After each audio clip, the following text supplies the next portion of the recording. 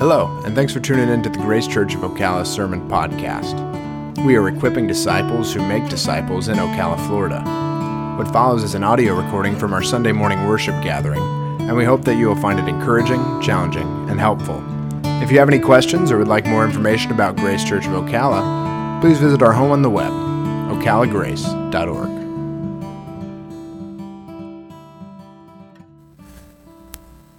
Well, good morning, church.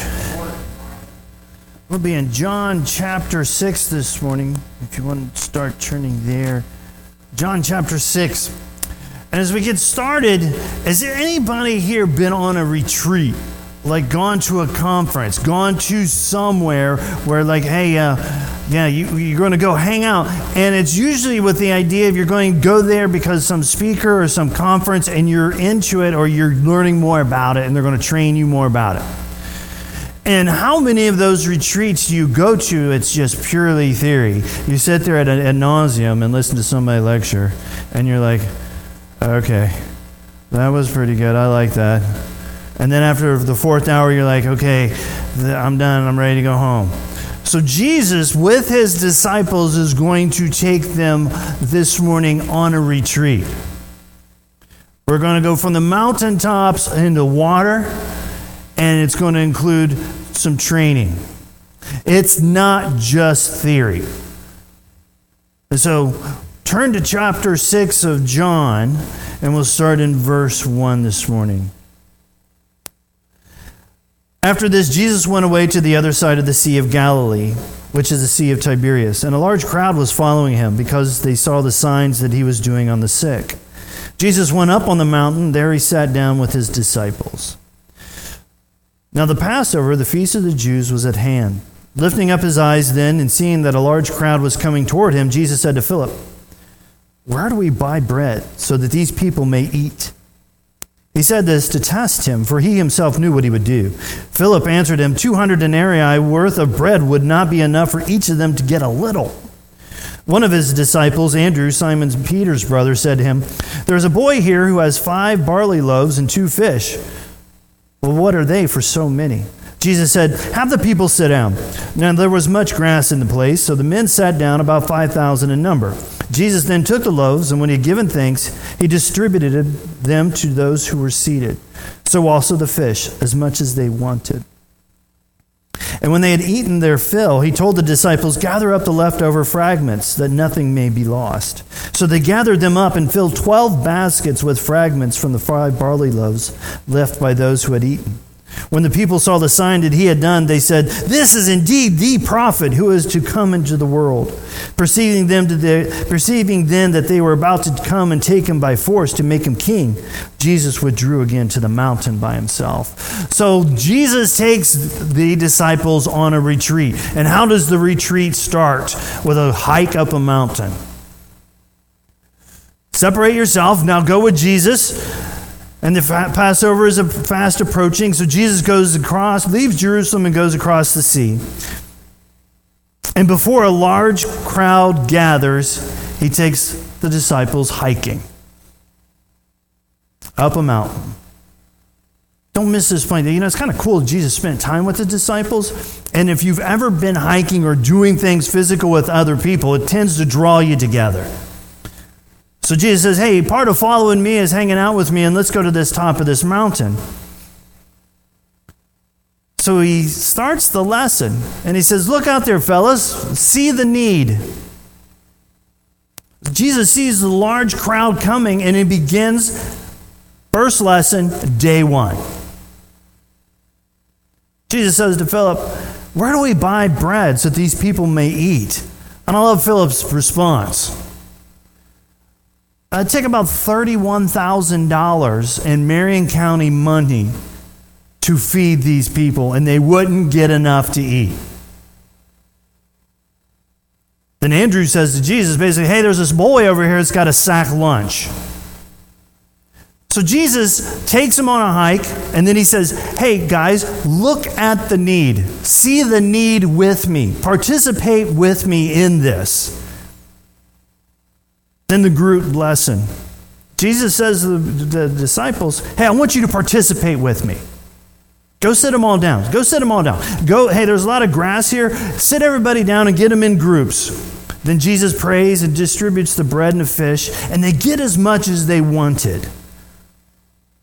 Then the disciples participate again, gather the leftovers, and we get 12 baskets. So he takes the boys up to the top of a mountain on the hike, sets them down, and he sees the crowd coming. And he uses it, hey, look, there's a need. These people are hungry. How many times into our lives do we see a need in a society and we got like 5 cents in our pocket to meet it? Jesus is like, hey, look, guys, here's a problem. Here's a need. Here's some people coming and they're going to be hungry. Hey, you got any, how much, where are we going to go buy bread? Well, we're on top of a mountain. Okay, and if we then the other response is, if we're going to call in for carry out, it's going to take 31 G's to feed, just get them, everybody get an appetizer. So Jesus has presented the need, and he says, hey, participate with me in meeting this need. What do you think the lesson is? Hey, I want you to participate with me, but I know that you can't do it. And I'm going to bring this loud and clear, because you're going to first go to, well, the 7-Eleven isn't close. Then if we had money to get to 7-Eleven, we couldn't afford all the subs from Subway to be delivered here. Or Firehouse, whichever one's your favorite. So the disciples participate with Jesus as he sees a need and meets that need. What does that sound like? Our definition for love. To see a need, to meet the need, and expect nothing in return. That's love. Boys, I'm going to give you a life lesson on loving people and loving a crowd, and you're going to meet their needs because I'm going to work with you. Notice that Jesus participates with the disciples in this incredible, miraculous feeding. They participated to meet a need. And the crowd responds with what? You are the prophet. Let's make you king. Now, we would kind of say the same thing. If you're out on a hike and you're hungry, and all of a sudden thousands of people show up, and you're able to feed them some incredibly good chow, and they notice that, they'd be like, ooh, that guy is awesome. Make him king. We would probably do the same thing. But what does Jesus do? After he meets the need, he goes solo. He withdraws himself from the crowd and the disciples. Hey, fellas, it's going to get a little bit rough. They want to make me king. My time is not yet. And I've met this need with them. I want you to participate with them, but I'm going to go and spend time by myself. This is that little verse that makes us introverts feel okay. Jesus spent time by himself. He spent time with the group, and then he spent time with a great big group, and then he goes by himself for a little solo time. So look what the teacher does on day one. Day one's pretty good. You show up at the conference, you show up at the retreat, and we're going to have a lesson. The lesson is you can't get it. But I'm going to help you be able to facilitate it. I want you to see a need and meet that need with me. And wow, it's going to be way more than you ever could have dreamt of being happened or accomplished. Then toward the night, the retreat leader goes by himself. In verse 16, we pick up retreat night number 1. Verse 16 of John chapter 6. When evening came, his disciples went down to the sea, got into a boat, and started across the Sea of Capernaum. It was now dark, and Jesus had not yet come to them. The sea became rough because a strong wind was blowing. When they had rowed about 3 or 4 miles, they saw Jesus walking on the sea and coming near the boat, and they were frightened. But he said to them, "It is I, do not be afraid." Then they were glad to take him into the boat, and immediately the boat was at the land to which they were going. So the retreat, night number 1. So you got retreat day number 1. See the need, meet the need with me. Retreat night number 1. Jesus is alone and the disciples say, hey, we got to go across the sea. It's nighttime. But the night doesn't go as planned. The storm blows in. The sails come down, and they've only rowed 3 or 4 miles. Now, if you've ever been on the ocean, in the sea, or on water, when things get rough, you realize a real impertinent physical need. You could die. The ocean has a way of describing to you that you're only this big. The power of water. You may just go play to the ocean. Deb loves this. It's not necessarily my favorite, but go on the ocean, you get hit by that wave, so you get across the sand cheese grater, and your belly's all raked up. Been there a couple times. But man, I've been on the water when the storm blows in. You're bailing for all you're worth, and my goodness, we're not going to make it. The night doesn't go as planned. And the sails are down and you're rowing. Has anybody ever tried to row a boat and then go 3 or 4 miles? Give the guys some credit. They rowed their tails off. It's a rough night. It's physically challenged. There's odds are they're going to be treading water in the dark. Then Jesus shows up for an evening stroll.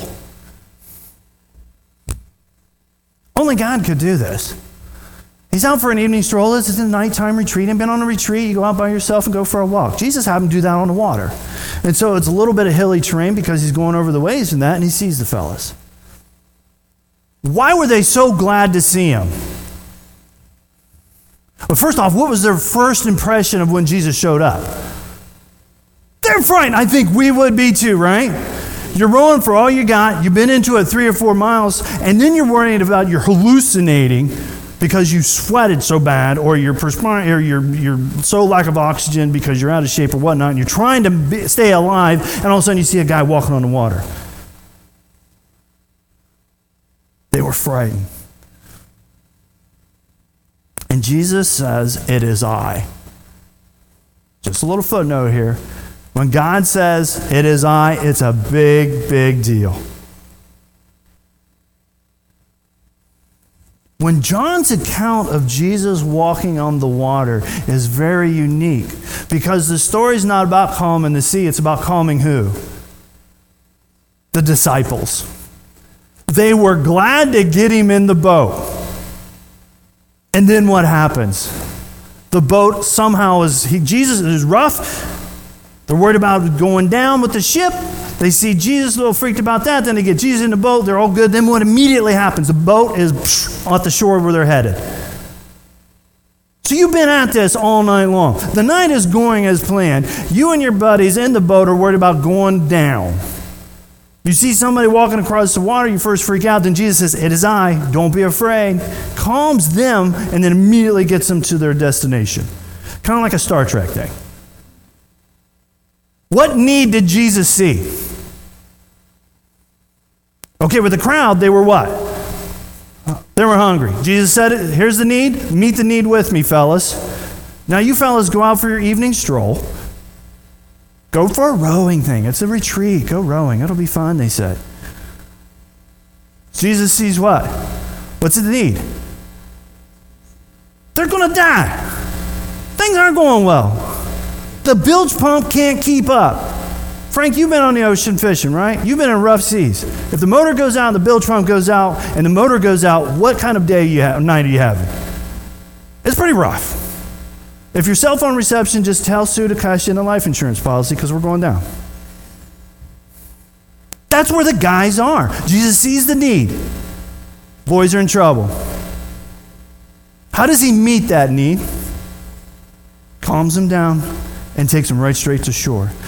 So Jesus walking on the water account is seeing a need, meeting that need, and not expecting anything in return. He is loving them. So they got to see Jesus meet the need in people during the day. Lesson number 1. Lesson number 2 was Jesus met our need. And both of these are incredibly physical. It's one thing to go a while without eating. We can kind of do that. But the whole "I might die tonight on this water" is a great big one. He sees a need. Says, "Meet it with me." He sees a need in the second account. "I will meet your physical need." So then the crowd shows up the next day. And this is where we read the longer version this morning. We won't read it now. So the next morning, imagine this, the crowd that's been fed the day before wakes up and says, there's no disciples. Their boats are gone. Jesus is gone.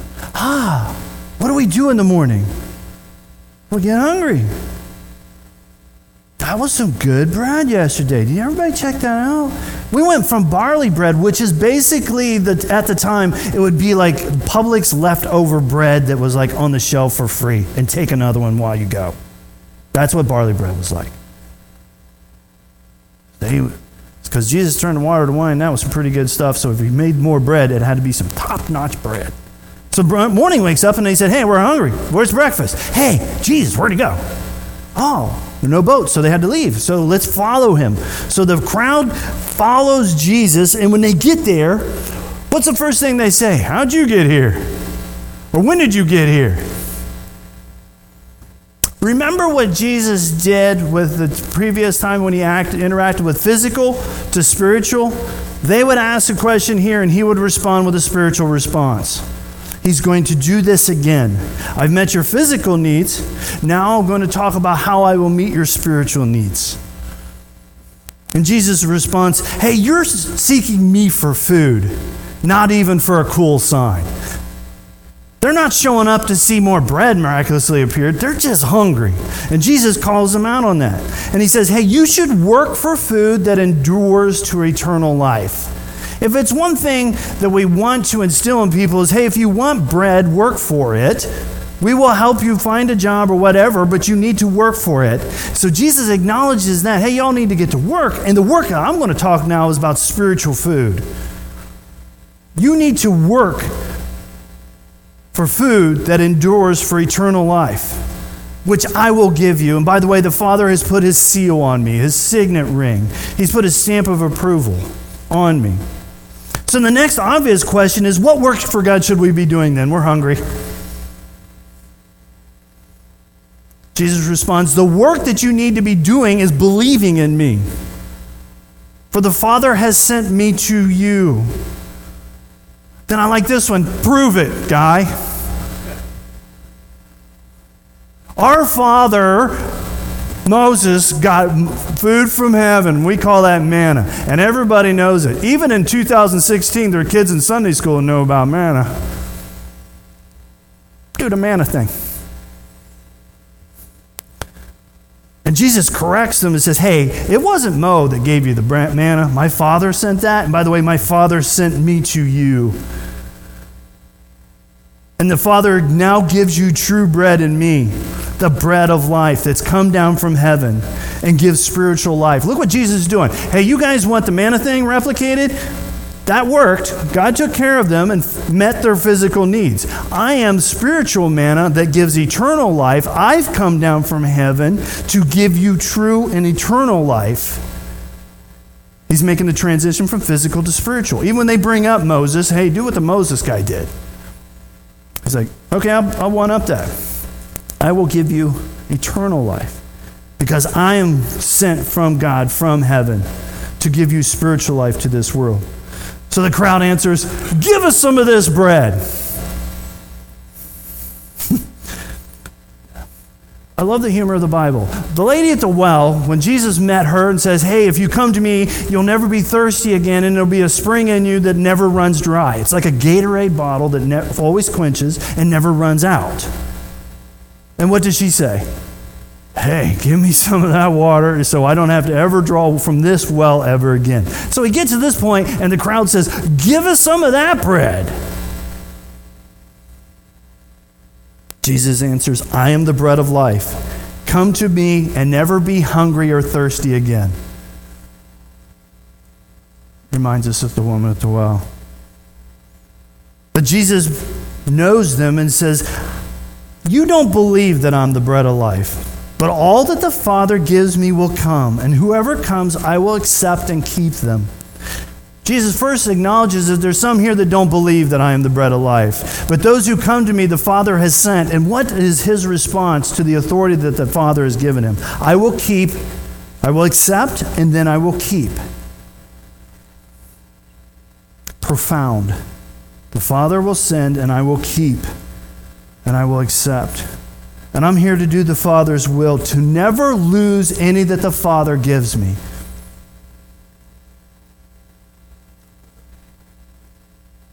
We may believe this morning that Jesus is our bread of life, but then we've had a really rough week and we kind of messed up Thursday, Friday, and Saturday. Do I still get to go to the chow hall? Do I still get to accept me some Jesus? And am I still there? God, am I worried? What is Jesus telling him? You believe me as the bread of life. It's not up to you. The Father is going to call you to me. And when you come to me, I ain't losing you. I won't lose you, and I'll keep you. The proactive work of God in our lives is from beginning to end. God sought us, God finds us, God keeps us, and accepts us, then keeps us. Yes, we do have to make a decision to follow Jesus. On the flip side of that, you come to Jesus, He's the one that's got you. The God of the universe who was sent from heaven says, you choose me, I got you. When he got in the boat, did he say, well, boys, I got you for the next quarter mile. Get back to rowing. No, I got you. We're at the shore. Do we trust Jesus that way spiritually?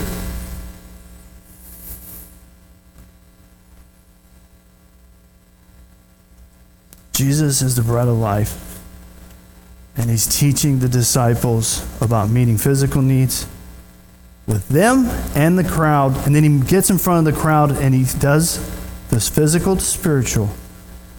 And guess what the crowd says at this point? Who in the world does this guy think he is? We know his family. He's not from heaven. I've seen Joe. I've seen Mary. And you know what, by the way, I think that pregnancy thing didn't go right. Who does this guy think he is? Now, we would say the same thing, wouldn't we? You meet someone on the street that's you're a bit hungry, and so they give you all this food and like, hey, I'm from heaven. Yeah, all right, prove it. We would do the litmus test, wouldn't we? And so Jesus responds, don't grumble. The Father has taught you about me from the prophets, Old Testament. All the stories about me is coming true now. I've seen the Father. I've been in heaven. I have eternal life. The manna your ancestors ate was physical. I've come here from heaven to give you spiritual life because I will sacrifice my flesh for your sins. He goes back to the manna. I am spiritually going to satisfy your thirst. You want to know who my family is? Let me tell you about my dad. I've seen him. None of y'all seen him. You like Moses doing the manna thing? Moses didn't get to see God's face. He was hidden. And then when he got the little glimpse, remember when he came down from the mountain, what did all have to do? Turn off that halogen bulb, Mo. That is too bright. He didn't even get to see God the Father. So Jesus says, hey, I've seen him. Let me tell you about my dad. I've seen him. He sent me, and I'm here to give you eternal life. Then the crowd argues, how can we feed on his flesh? This is the world's worst cannibal story I've ever heard. And Jesus says, I am the source of life. I am the source of life for you right now. And I am the source of life for eternal life. Can you see where Jesus has taken their questions and answered with the same answer time after time again? And who is he doing this in front of? Who's there watching the entire thing go down on this retreat? The retreat began with how many people? Around 13, Jesus and 12. Wasn't a really good seller. Until the food tray came in. Then you get 1,000 to show up for the retreat. That night, part of the crew goes on a boating trip, and it goes bad. Jesus shows up and meets their need, right? So Jesus is there with the disciples who've been miraculously transported there. The crowd shows back up, and so the disciples get to listen to this interaction go on again. Pick up with me in verse 60.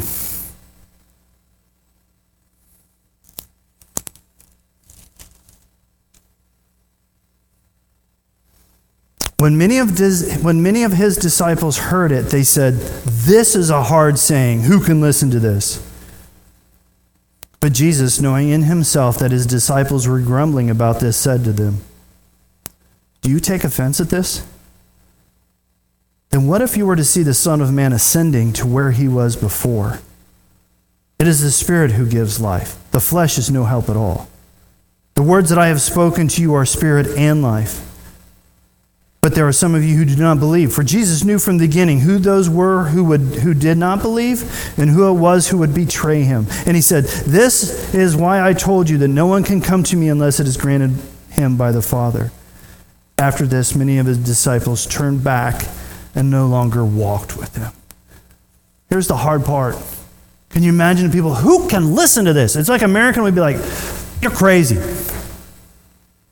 I ain't getting this is no way. I'm just hungry. I just want breakfast. All you've said about seeing God and you're better than the whole manna thing and your spiritual life, I'm done. I'm checking out." And then they walk away.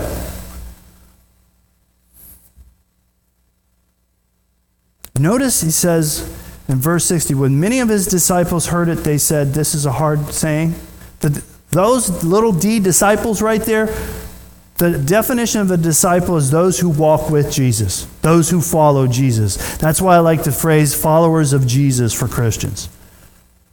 So literally, they stop walking with him and they walk away. And I like Jesus. You shouldn't grumble about this.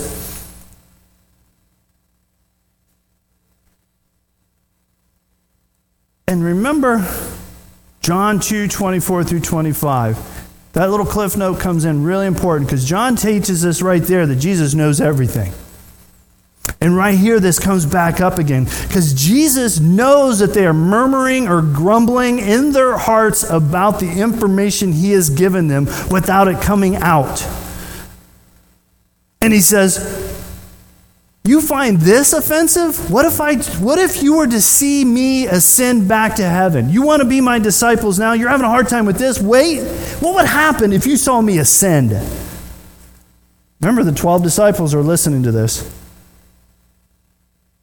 You think me being the bread of life is hard to understand? What if you saw me go back up? And Jesus lays it out that life is not physical. Do we believe that? He says, it is the Holy Spirit who gives life. And what I've been telling you is both physical and spiritual. Do we believe this morning that why you breathe, why you can do what you do, why you walk is because of the gift of the Holy Spirit? Scientists will try to prove all over again because it's the synoptic connections, and I'm not saying there isn't truth to that. But the fact that we can live and breathe is sustained by the work of the Holy Spirit. And Jesus says it incredibly plainly here. You're worried about eating and bread? Yeah, it was good stuff. I fed you all and I saw the need and met the need. But you understand that actually breathing, actually living is the work of the Holy Spirit.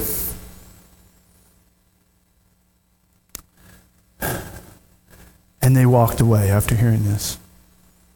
This is the point in the conference where you've gone from 12 to 12 in the day, then the big crowd, then you got the 12 at night, and then you got the big crowd. And this is where the crowd is reduced to those who really believe. Say it this way. This is the extraction of the nominal Christian. The nominal followers of Jesus are bailing at this point. This is the transition in Jesus' ministry where he goes from, man, that dude's all that, we want to make him king, which they did just a few verses ago, to, that guy's nuts. We ain't following no more. This is where the conference loses people. If you're leading the conference and you're in day 2, and you've gone from 12, 13, and you got a big numbers, and all of a sudden you go into day 2, and you got a mass exodus for the doors. You're not selling really well. At the end of your conferences or retreats, you go through, you get those little cards that say, how do we do? Please give us your feedback. What was their feedback to Jesus? Turn around and walk away. We're not following you anymore. So the retreat comes to a close with a small group. Pick up with me in verse 66 again. And after this, many of his disciples turned back and no longer walked with him. So Jesus said to the 12, Do you want to go away as well? Simon Peter answered him, Lord, to whom shall we go? You have the words of eternal life, and we have believed, and we have come to know that you are the Holy One of God. Jesus answered them, Did I not choose you, the 12, and yet one of you is a devil? He spoke of Judas, the son of Simon Iscariot, for he, one of the 12, was going to betray him. So that's the close of the retreat. And Jesus says, hey, you guys going to go too? You see me? We went on a hike. We saw the need. We met the need together. You guys went on a rowing thing at night. You guys had a need. I met that need. We had the crowd come again. I addressed their spiritual need, and they rejected it. Are you guys going to reject it too? Are you guys going to go away too? Here's the lesson of the entire retreat, boiled back down to these 12. And I love it that Simon Peter's the one that just declares it as clear as day. To whom shall we go? He said, Lord, King, Ruler, to whom shall we go? We don't have nobody else. You are it. You are it. You have the words of eternal life. We believe what you're saying. And not only are they true what you're saying, they are for eternal life. We believed in you, Jesus. And not only did we believe in you, but we're learning more about you. We're coming to know more and more about you. And we're also going to say, you are the Holy One of God.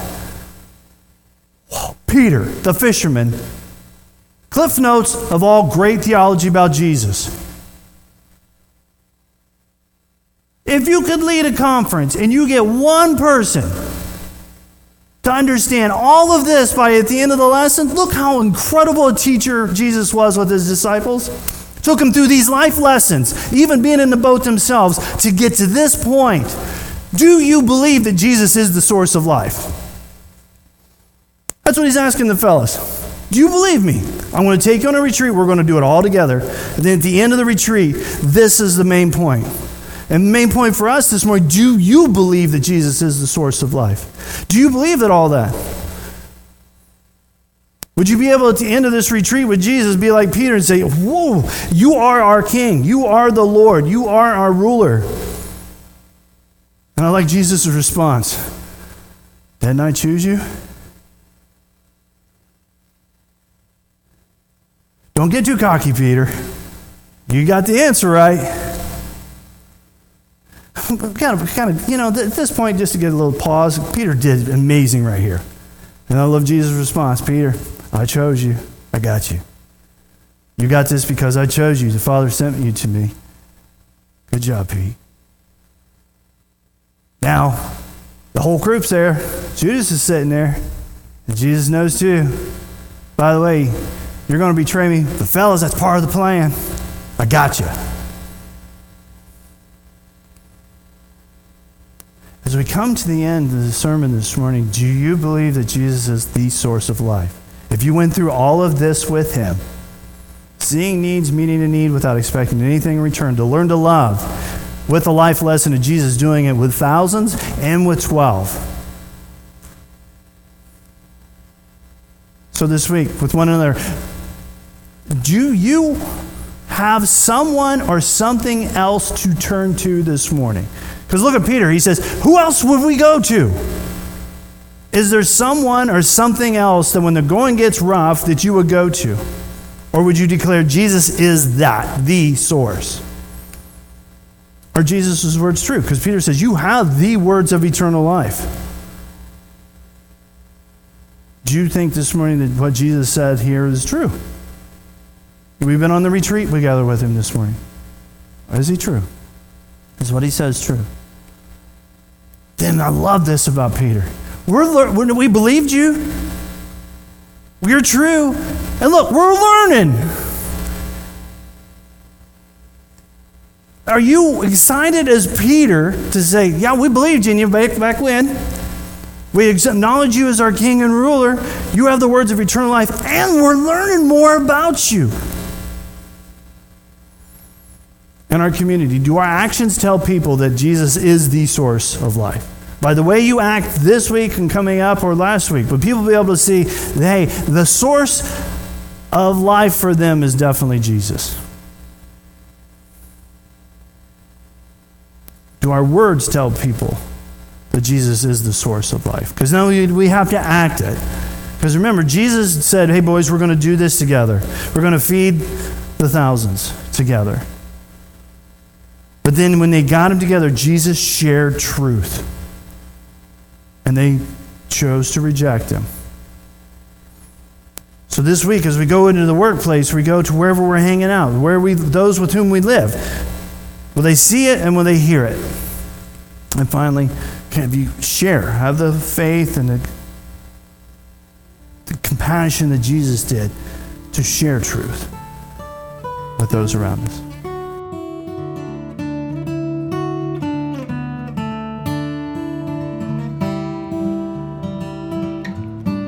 Thanks again for listening.